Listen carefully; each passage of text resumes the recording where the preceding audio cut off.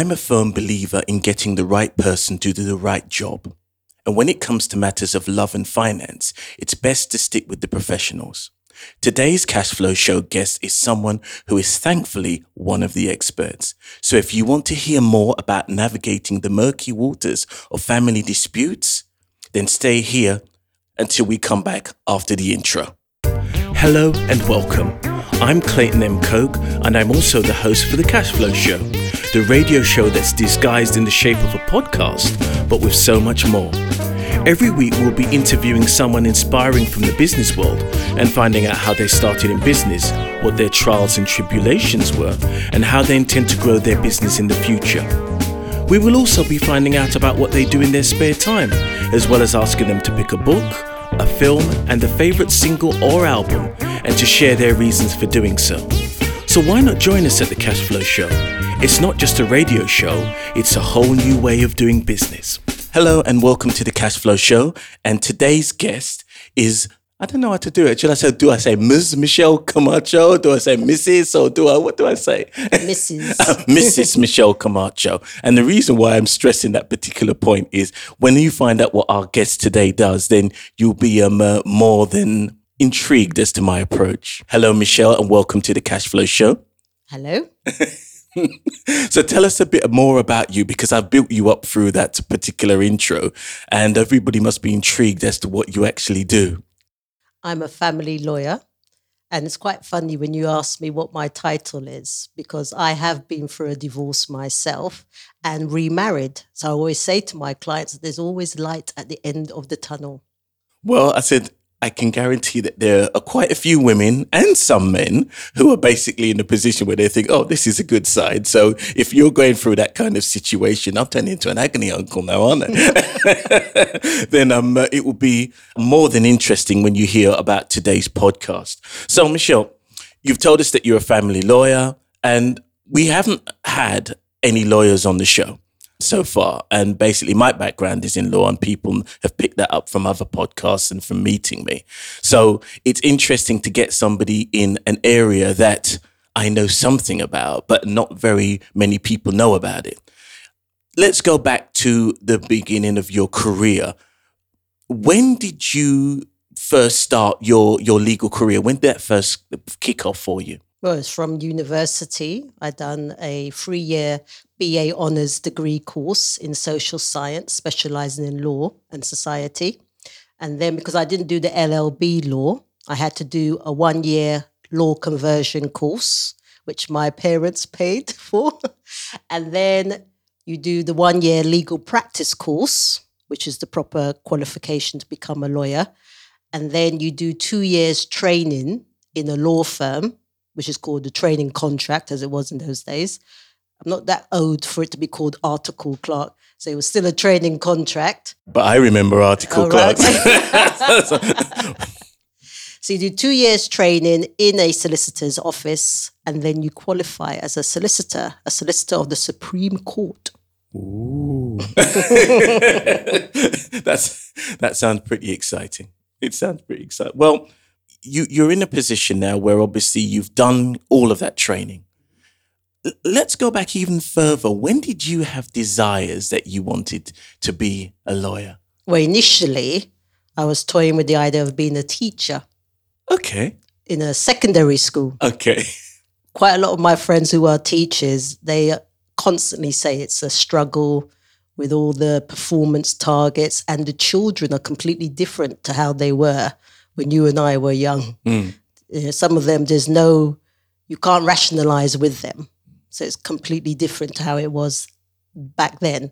So I decided I will become a lawyer because I like to help people who are in a misfortunate position. I like to help them and show them that, I can solve their problems. So that's why I chose to become a lawyer.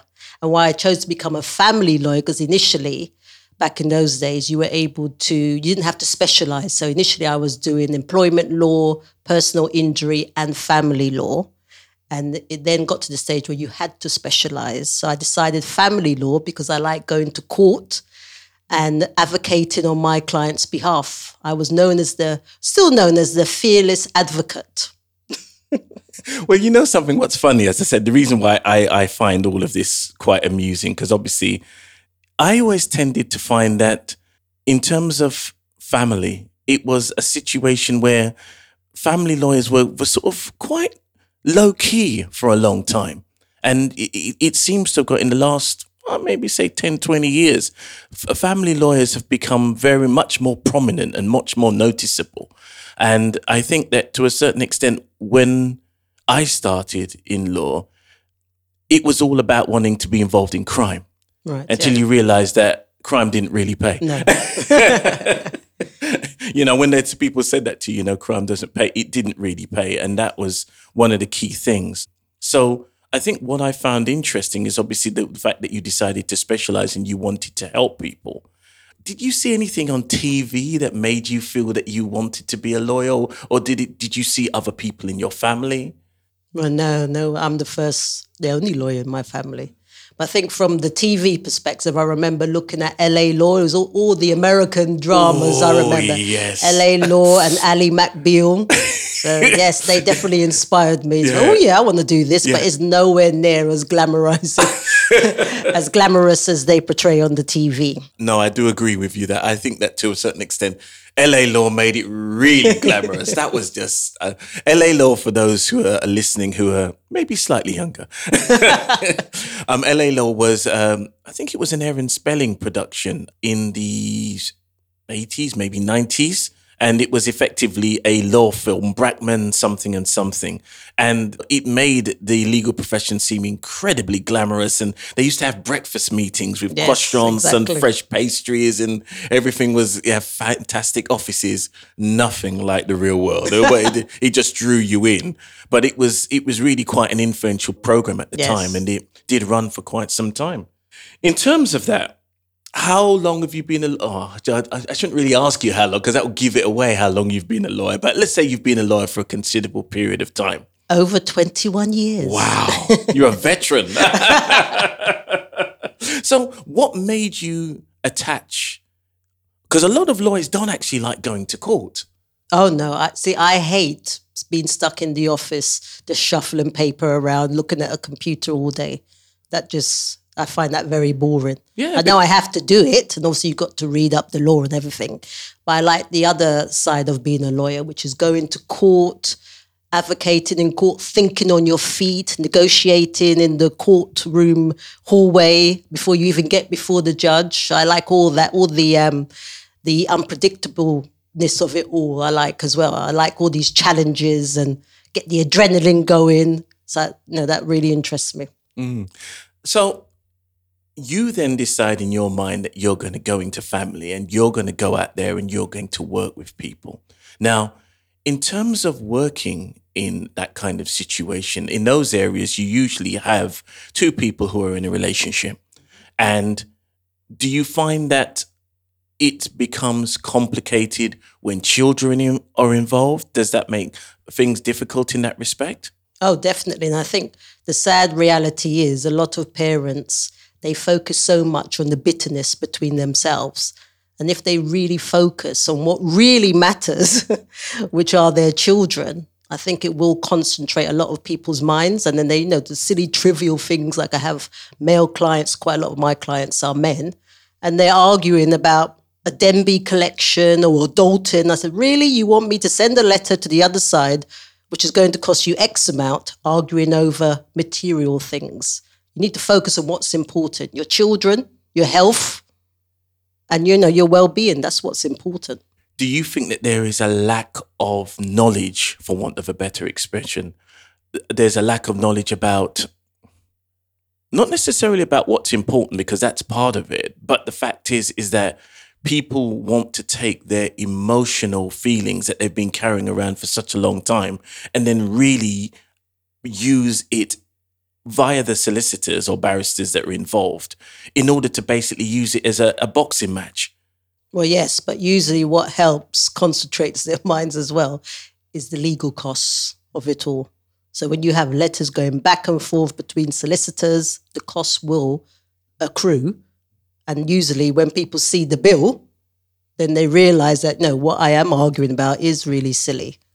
I'm going to come back to that, the bill aspect of it, because I've represented some solicitors in terms of debt recovery, and bills are a very interesting point, because I've got this theory, and this is a theory that I've held for a long time, that there are 3 reasons why relationships break up: sex, money, and family. That sounds about right. Yes. That's my philosophy, and I think if you can dissect any breakdown in any relationship, it's got one of those 3 things, or a combination thereof of those things involved. That is correct. Yeah, I have to agree with you there. Yep. And also, I think a lot of people get married in the first place for the wrong reasons. Of course, Yeah. I mean, but the fact is that people find it very difficult being in a physical relationship with somebody, which is the reason why most people are attracted to each other initially in the first instance. The reality of it is that's only going to last for a particular period of time. Yes. It can last for a long period of time, but ultimately the bottom line is you really have to get on. Yes. And if you can't get on, it's one of those situations where ultimately it will crash. And I think people sometimes can be attracted to people, but what their difficulty is that they think, I'm attracted to you, but I really can't stand you as a person. You're boring the hell out of me. And that's what I find fascinating. So let's go through a process of how people come to you. How do people find you? What's a typical client for you as an individual? Well, usually people come to me via word of mouth. Is it all very secret, hush, hush? No. It's usually referrals from previous clients or family and friends, but generally it's word of mouth. They usually hear about me and they come to me and we have an initial chat and see if we can have that rapport, because I think that's very important as well. We've got to be on the same page. If you're coming to me saying you want a Rottweiler and you want to take her take her to the cleaners or take him to the cleaners, then we're probably not going to work in the long term, because that is not necessarily the way that you should approach a marital breakdown. And as a member of Resolution, which I am. So what is Resolution? Tell me. It's First for Family Law. So it's a group of dedicated family lawyers who adhere to a code of practice that they will deal with family disputes amicably. So there won't be all this unnecessary acrimony. Going to court is seen as a last resort. So we always try and refer people to mediation, where they sit down with a trained mediator who will help them and encourage them to come to an amicable settlement that's best for them and their children and their family. And that's quite interesting, because I trained as a mediator, trained as a family mediator. You didn't know that, did you? No. Yeah, so it was good. But the problem is, when I did it, and it was some time ago, the fact is mediation wasn't at the top of the agenda then. Right. And there wasn't actually a lot of work around, because PRMS actually stands for Positive Recovery and Mediation Services. Oh, right, okay, I didn't know that. I remember ringing up the guy at the mediation place and the central office, and he said to me, mediation, you're not going to make a living out of it. Well, now, though, all cases, unless there's domestic abuse or there's an urgency, they have to go via a mediator. Yeah, and I was just... Although sometimes it can just be a mere tick box. Yeah, of course. Because if one party goes and says, look, I don't think mediation is going to be suitable, can you sign what is called a MIAMS form? And what's a MIAMS form? It's a form that the mediator signs. It's part of the application form to the court. So if, for instance, someone's applying to the court for a child arrangements order for them to see their children, you would go to a mediator, get them to sign the relevant page of the form to say you've gone to mediation and it's not been successful, the other party hasn't engaged, and then you would use that form with your application to the court to then make the application. I see. So mediation really is one of those things that really has taken off rapidly over the last few years. Definitely, yes. Yeah. And I think that to a certain extent, the idea and the concept of mediation is absolutely brilliant, because if people can talk about things, but most people, do you find that people come to you quite entrenched? They've got really strong feelings. And for example, they'll say that, oh, I often see disputes, especially when there are children involved, and I'm an observer, and it's like, I'm not going to let him see those kids, and I'm not going to let him do this, or whatever the case may be, or he's not got a new girlfriend, he's fancy piece. And yeah, how do you navigate that as a lawyer?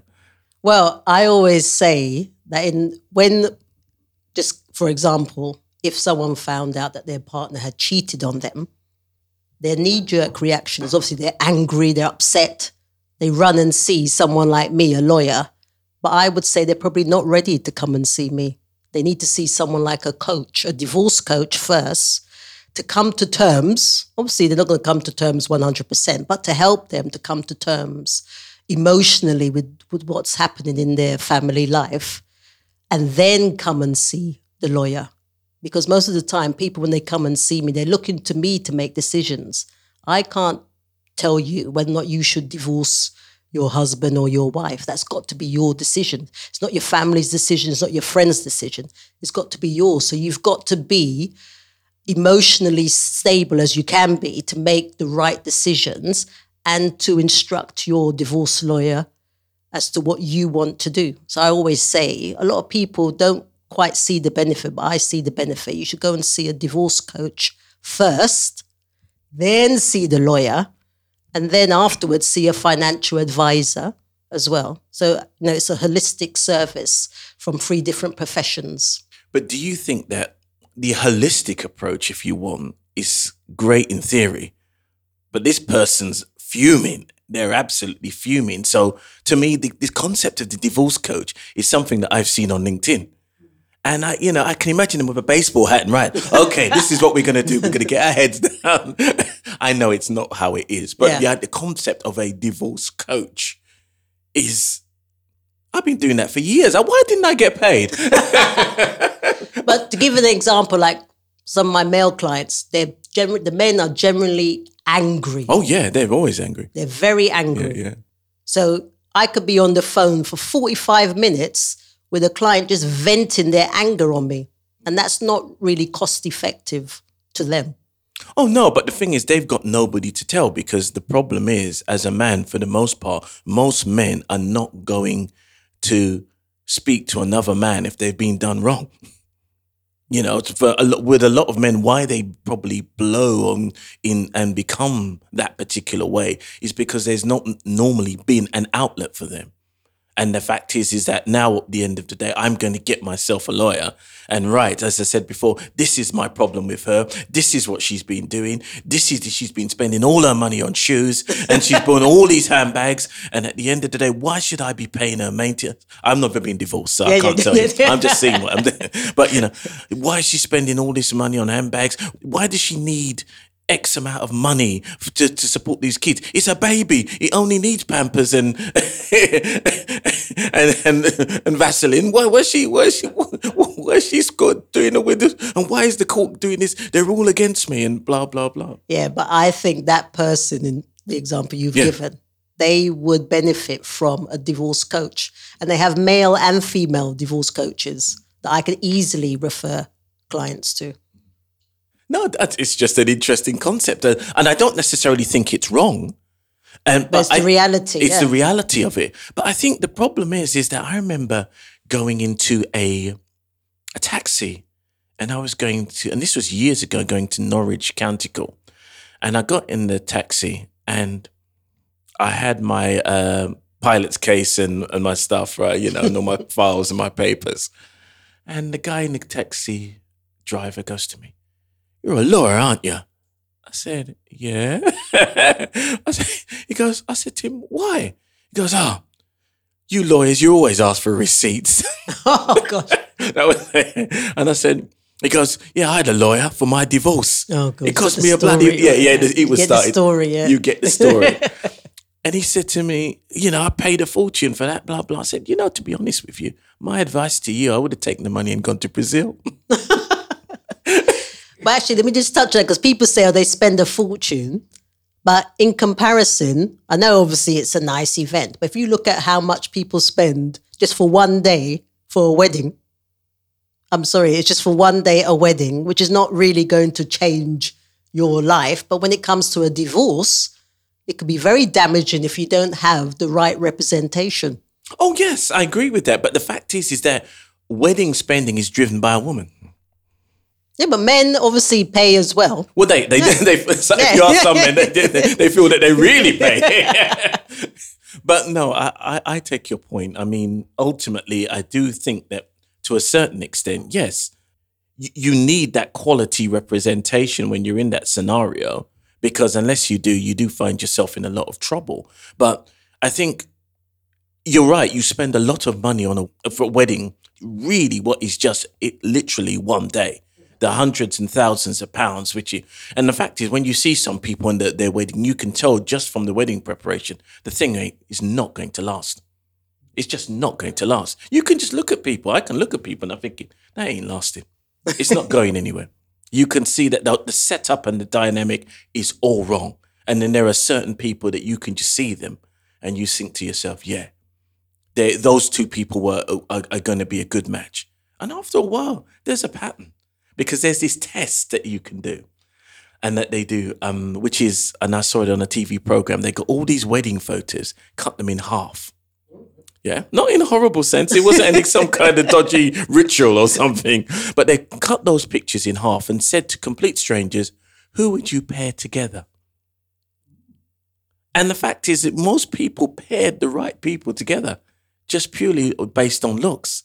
Now, that is quite superficial in itself, but the reality of the situation is there are some people when somebody brings someone to, and you think to yourself, I don't think this is going to work. But you can't tell people how to run their life and you can't tell people about their relationships, you know? And sometimes you see, I've heard some stories and I'm thinking, you do know this guy's a complete waster.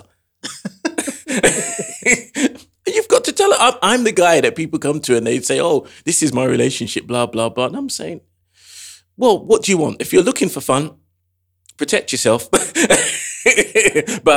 if you're thinking that this is going to be a long-term thing. Or at least you tell them before. Oh. Because there's always those people who linger in the background and as soon as something happens, oh, yeah, I heard about what he did there. And it's like, why didn't you tell her before if you knew? Well, I think the problem with that is that a lot of people don't want to be seen as raining on somebody's parade. However, the fact is, if you come to me for my honest opinion, I'll say to you, well, what do you want to achieve? If you think that this guy is the guy that's going to, or this girl is going to be the person that's going to be the person for you going forward, then it depends what you expect from them. And the fact is, if you've got that expectation, I think your earlier comment about people going into relationships and they seem to spend less time in actually working out whether they can work together, as opposed to basically spending more time at the divorce stage trying to pick up the pieces. I think it's all a gamble, really. Everyone, yeah, I think everyone on the day of the wedding, most people have all the best intentions. But then when obviously you get to know the person, or if there's any crisis, especially with money or sex or family, that's when obviously there's a strain on the relationship. And then you get to see if that relationship is going to last or not. But I think it is a gamble. Do you know something? I think to a certain extent I have to agree. But I think that to a certain extent, people don't lay back and just say, my mum always used to say, know me and come live with me are two different things. And if you've ever been in a relationship with somebody and whether that relationship lasted or not, you got pretty much a good idea of what you were getting into.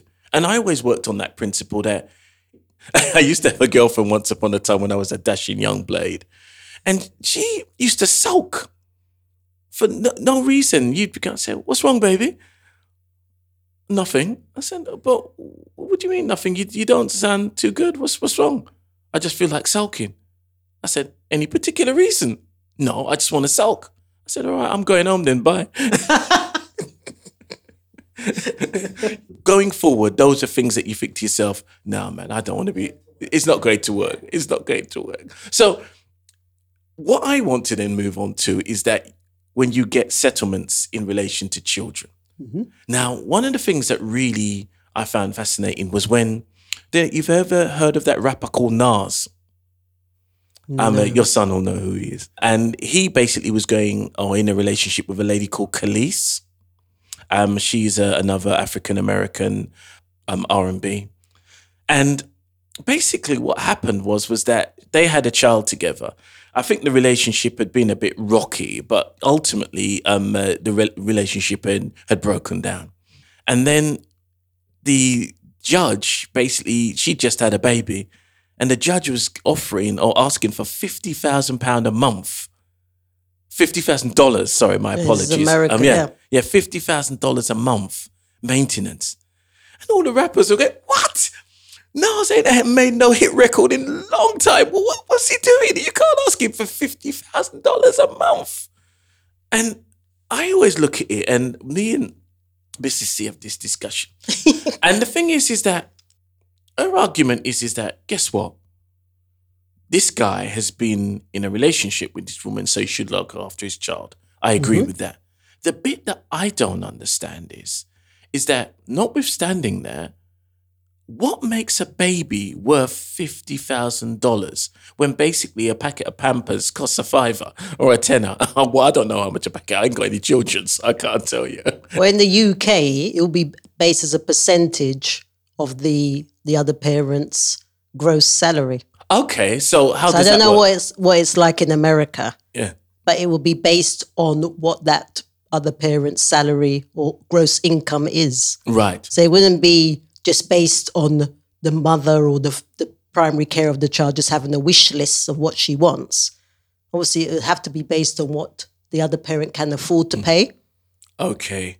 So I think, you hear these things in the media and they look at it at the wrong angle. But when you look into it more closely, Right. it will make sense. I just got the feeling of this Judge Judy type of woman saying at the end of that, $50,000. And if you don't like it, there's no room for appeal. No, I mean, at the end of the day, no one can be ordered to pay something that they can't realistically afford to pay. Otherwise, it wouldn't make any sense.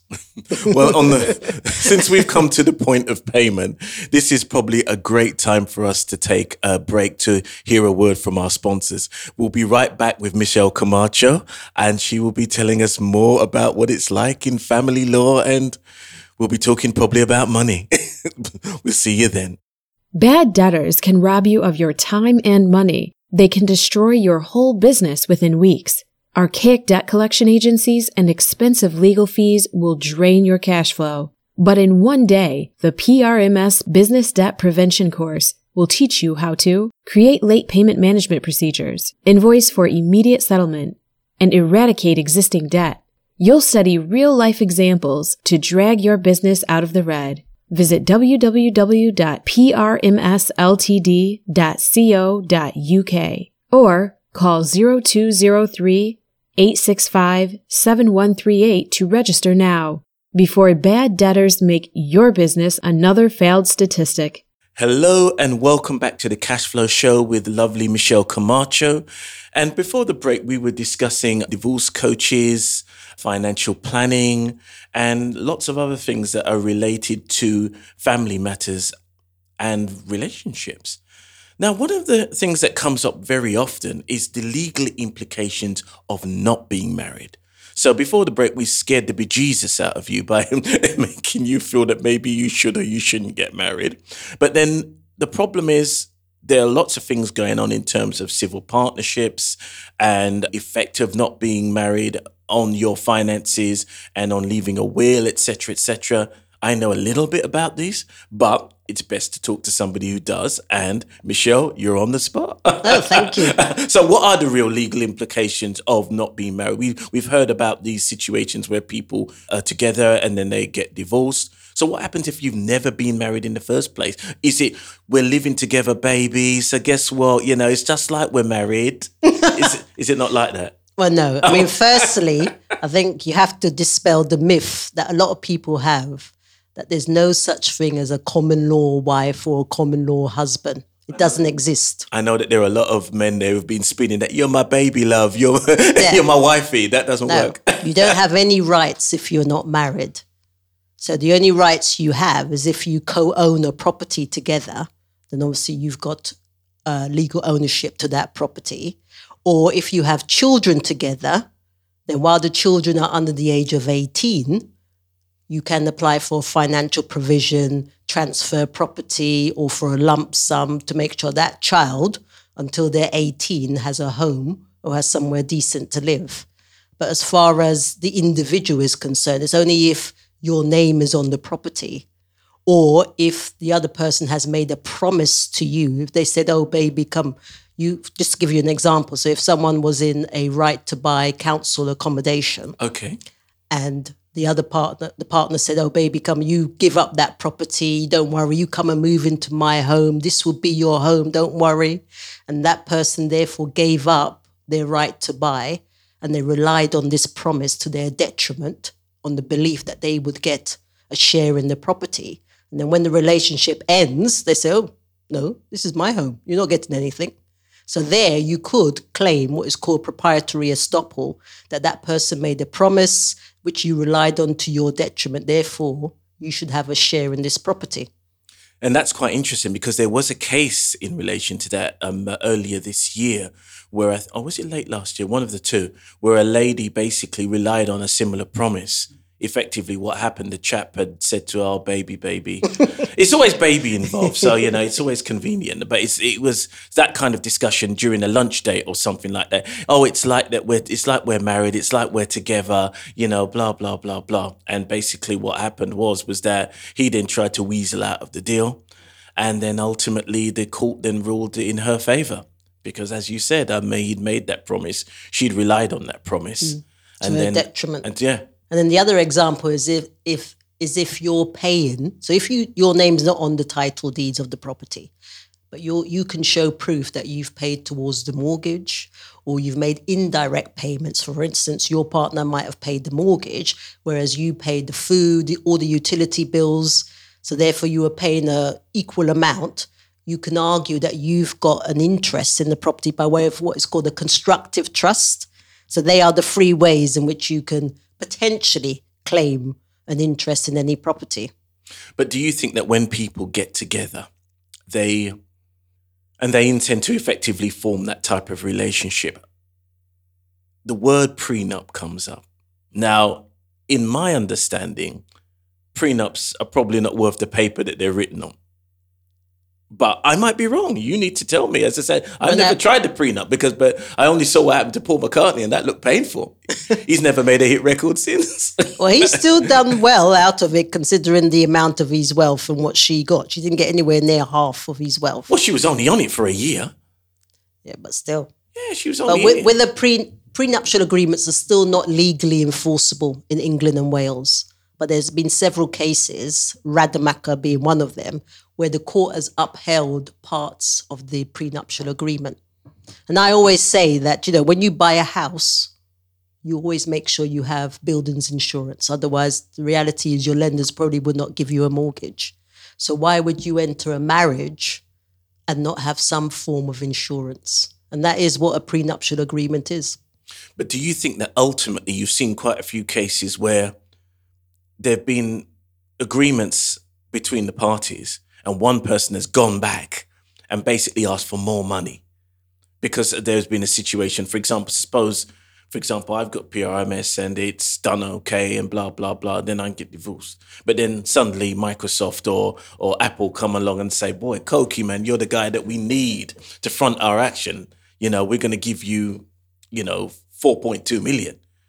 And then your partner then says, well, hold on, when I was living with you, you had holes in your socks and, you had no money or whatever. Now you've got 4.2 million. I want the share. Well, it depends. I mean, if she helped you to develop your career and your business, then, she is entitled to a share. And just I like agree with Mrs. that. Amazon. She helped him all through the time when he was developing Amazon. And so, yes, she should get half of his wealth.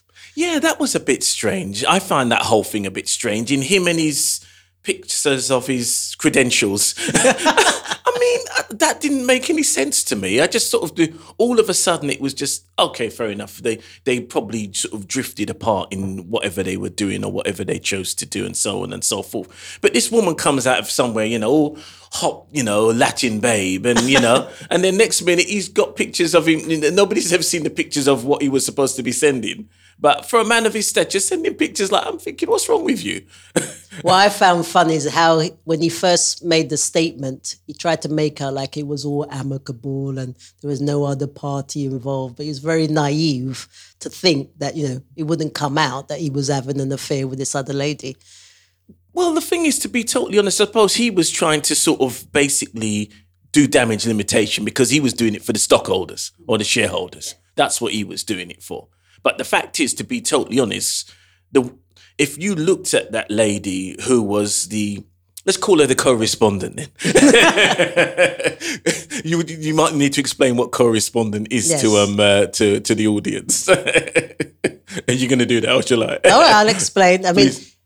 well, under UK law, so if you're starting the divorce proceedings, you would be the petitioner and the other party who you're divorcing would be the respondent. And if there is a third party, they would be named as the co-respondent. But I just want to add, being a member of Resolution, we always advocate that you should not name the other party or join them to the proceedings. Because the reality is, it would just prolong the inevitable. They have to be served with the divorce papers. You have to wait for them to acknowledge the divorce papers.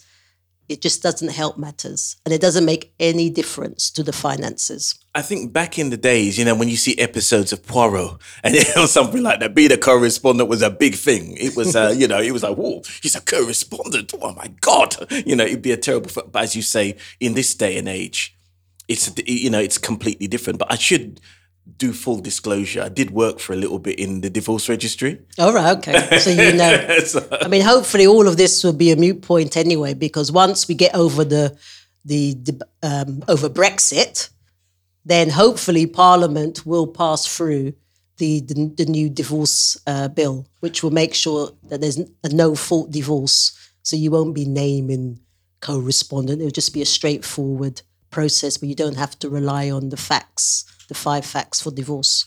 And so those 5 facts are, if I remember rightly... So it's unreasonable behaviour, adultery, 2 years separation, but the other person has to consent, 5 years separation, and then I missed out 2 years desertion, which is very rare. Yeah.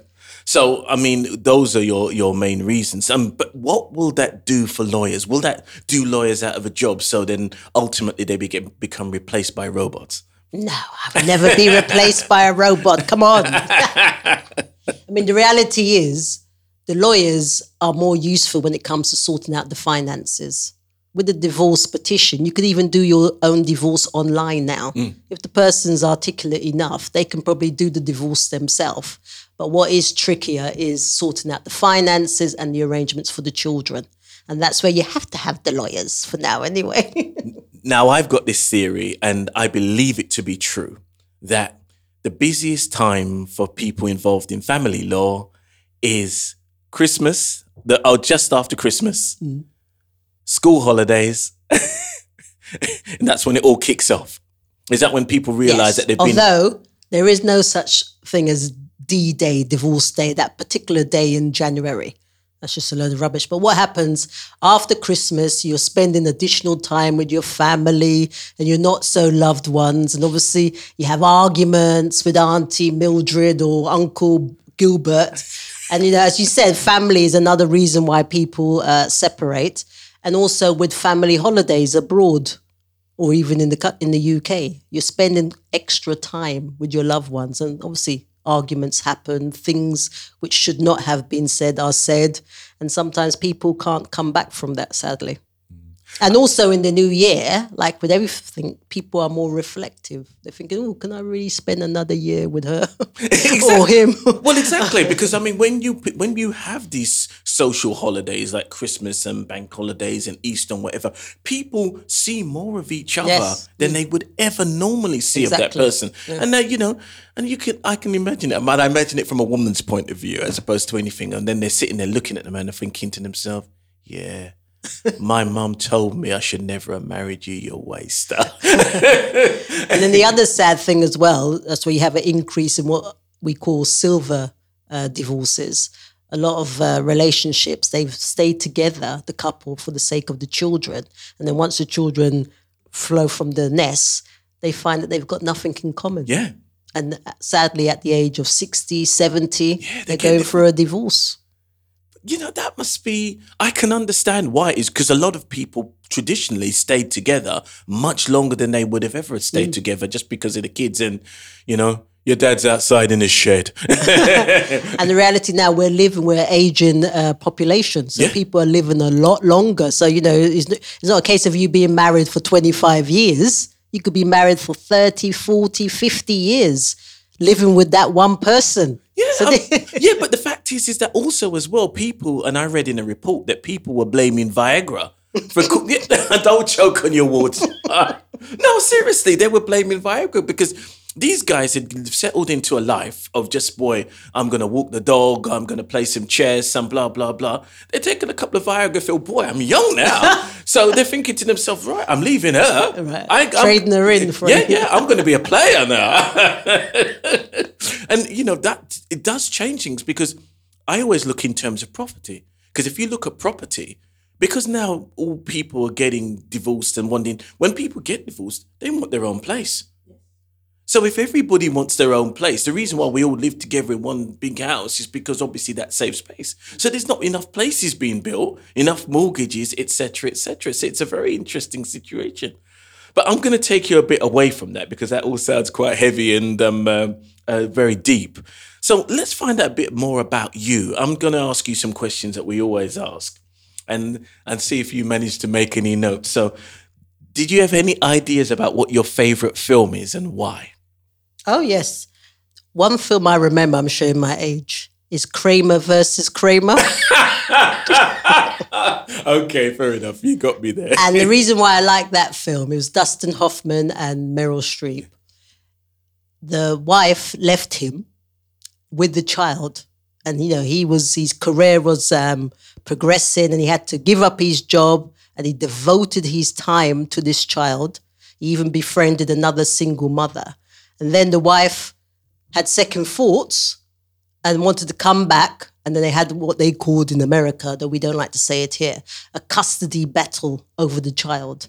And it was really emotional. I remember seeing that when I was very young. I was like, oh. And the child, they had to interview the child to let the child tell them what he wanted, what parent he wants to, to live with. And it is awful for any child to go through that situation. That's why I think shared parenting is the key. You put aside your differences just because you don't get on with the child's father or the child's mother. You need to let the child know, both of you, that you love that child and it's not their fault. Of course. And you have to co-parent that child. If you choose to lie down with anyone, I'm sorry to be blunt, and have a child with someone, you've got to, it doesn't matter if you can't stand the other father or the mother, you've got to co-parent and focus on what's right for your child. And I think that's spot on. I think the difficulty with most people is that because they attach so much emotional stuff. I mean, when I was a dashing young blade, if I met a woman, she goes, oh, well, I've got 2 kids and I've got 2 baby fathers. I'm like, whoa, this is too much for me. This is all getting confusing. We need to be in a position to be able to deal with that because a lot of people find themselves and they create this big set of drama that they will never, ever be able to come out of. And you've got all these children that are confused in the middle of it. And then, people, the guy is supposed to turn up at 4:00. He doesn't turn up until 4:00 the next day and all this kind of stuff. And the kid's sitting there looking outside the window waiting for daddy and whatever. It's terrible. Yeah, it's horrible. But so Kramer versus Kramer. Yes. Then let's move on to that. What about a favorite book? Well, the book, I'm a bit lazy when it comes to reading because as you can imagine, I have to read case law and that's look up fine. the legal. So I listen. So I do a lot of Audible books. I thought you were going to say Raiding on Divorce or something. No. So I do more Audible books. Okay, cool. And the one that I like in particular is The Power of Now by Eckhart Tolle, if I pronounce his name correctly. Okay, I've never so heard it's of all that. about living in the moment. You don't live in the past. You don't live in the future. It's all about the power of now. So you focus on the moment. And it's very important. And I always tell my clients as well, it's very hard. Not all situations you can control. but it's how you deal with it and how you come out of the situation, which, speaks volumes. Excellent. And that's an interesting concept. And as I said, for your clients, really, to be honest with you, that is something that they didn't need to take away with them. Maybe we should give it out as copies, or get copies of it. Okay. So, and your favorite album or single and why? It's got to be Michael Jackson. I'm sorry. What do you mean? You can't be sorry about Michael Jackson on the because Cash all Flow this show. that silly program. Well, I won't say too much, but the program that was recently, the documentary about Michael Jackson. But no, Michael Jackson Thriller. So the original Thriller album. Yeah.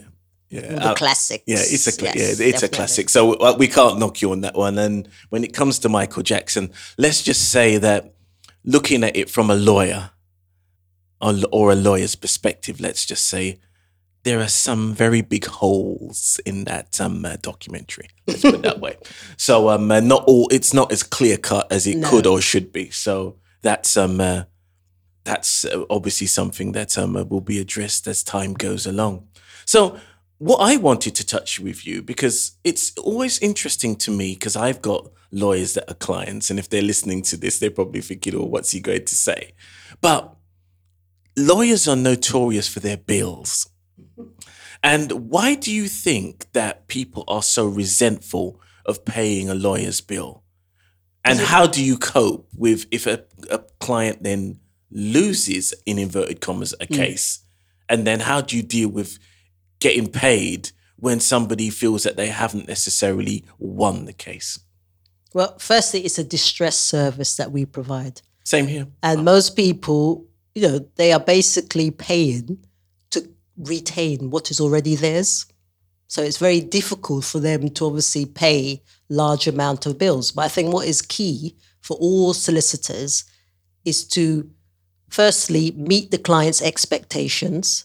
From the outset, give realistic cost estimates to that client. Yes. And I always ask for payments on account. I mean, in the best will of world, you're not going to get all of your fees up front. But, at least let them know that you will be asking for regular payments on account. And I always send my clients interim bills. So at the end of the month, tomorrow being the end of the month. Come on, if you, I don't know when this is going to go out because it might be a little while, but if you're coming to the end of the month and you're a client of Michelle's, look in your email because you're going to get a bill. So they know at the end of the month, they will get an interim invoice from me. So it's all about letting the client know exactly how you operate, how you bill them, giving them realistic cost estimates. And then no one is surprised at the end of the day. But, it is a distress service. And they are paying a service for something that's already theirs. So it is you have to understand, empathize with them. I'm totally with you. I mean, exactly the same business. They say effectively mine's not necessarily family, but the reality of it is I am providing a distress service, or PRMS is providing a distress service. So as a consequence of that, people are very, very uptight to a certain extent, and you can't blame them. But the reality of it is that unless you're in a position to get something that's already theirs, I suppose it's difficult for them to understand that. But the fact is that what I touch on is what you said about realistic advice. Yes. Because I think that when I see some lawyers, I see some cases that are brought, I'm thinking, you don't have to be a silk or 20 years at the bar to realize that this case was just going to be on a loser. Yes. And I'm thinking, why did somebody, unless you must have a client that is completely insistent and they want to pursue it. But there are times, and I had to say this to a gentleman yesterday, don't waste your money.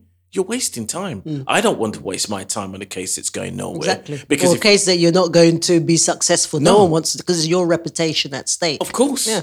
Yeah, most definitely. But you have some lawyers who will still go to court knowing full well that they don't have a leg to stand on, but as long as the client pays, they're going. It's a day's job for them. Yeah, that's true. It's true.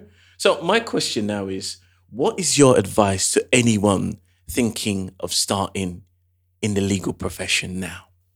Don't do it.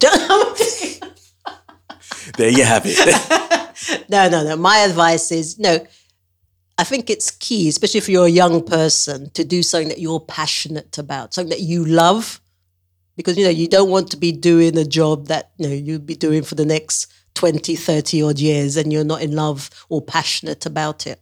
So I think, if you're truly passionate about helping people, going to court, challenges, researching the law, then yes, do it. But if it's not for you, then look at what you're passionate about. Don't just do it because your parents are saying you have to do it. You have to be a lawyer or an accountant or whatever, or a doctor. Do it because you want to do it. And I think that's the problem with a lot of young people. They get pushed into places where they don't want to be. And as I said to my son's come to my eldest son, he's come to my office and he said, oh no, I don't want to be doing this. And I said, fair enough, it's not for you. I think just do what you are generally interested in and you're passionate about. Yeah, I think that's very good advice. And that really sort of segues into us going to or drawing to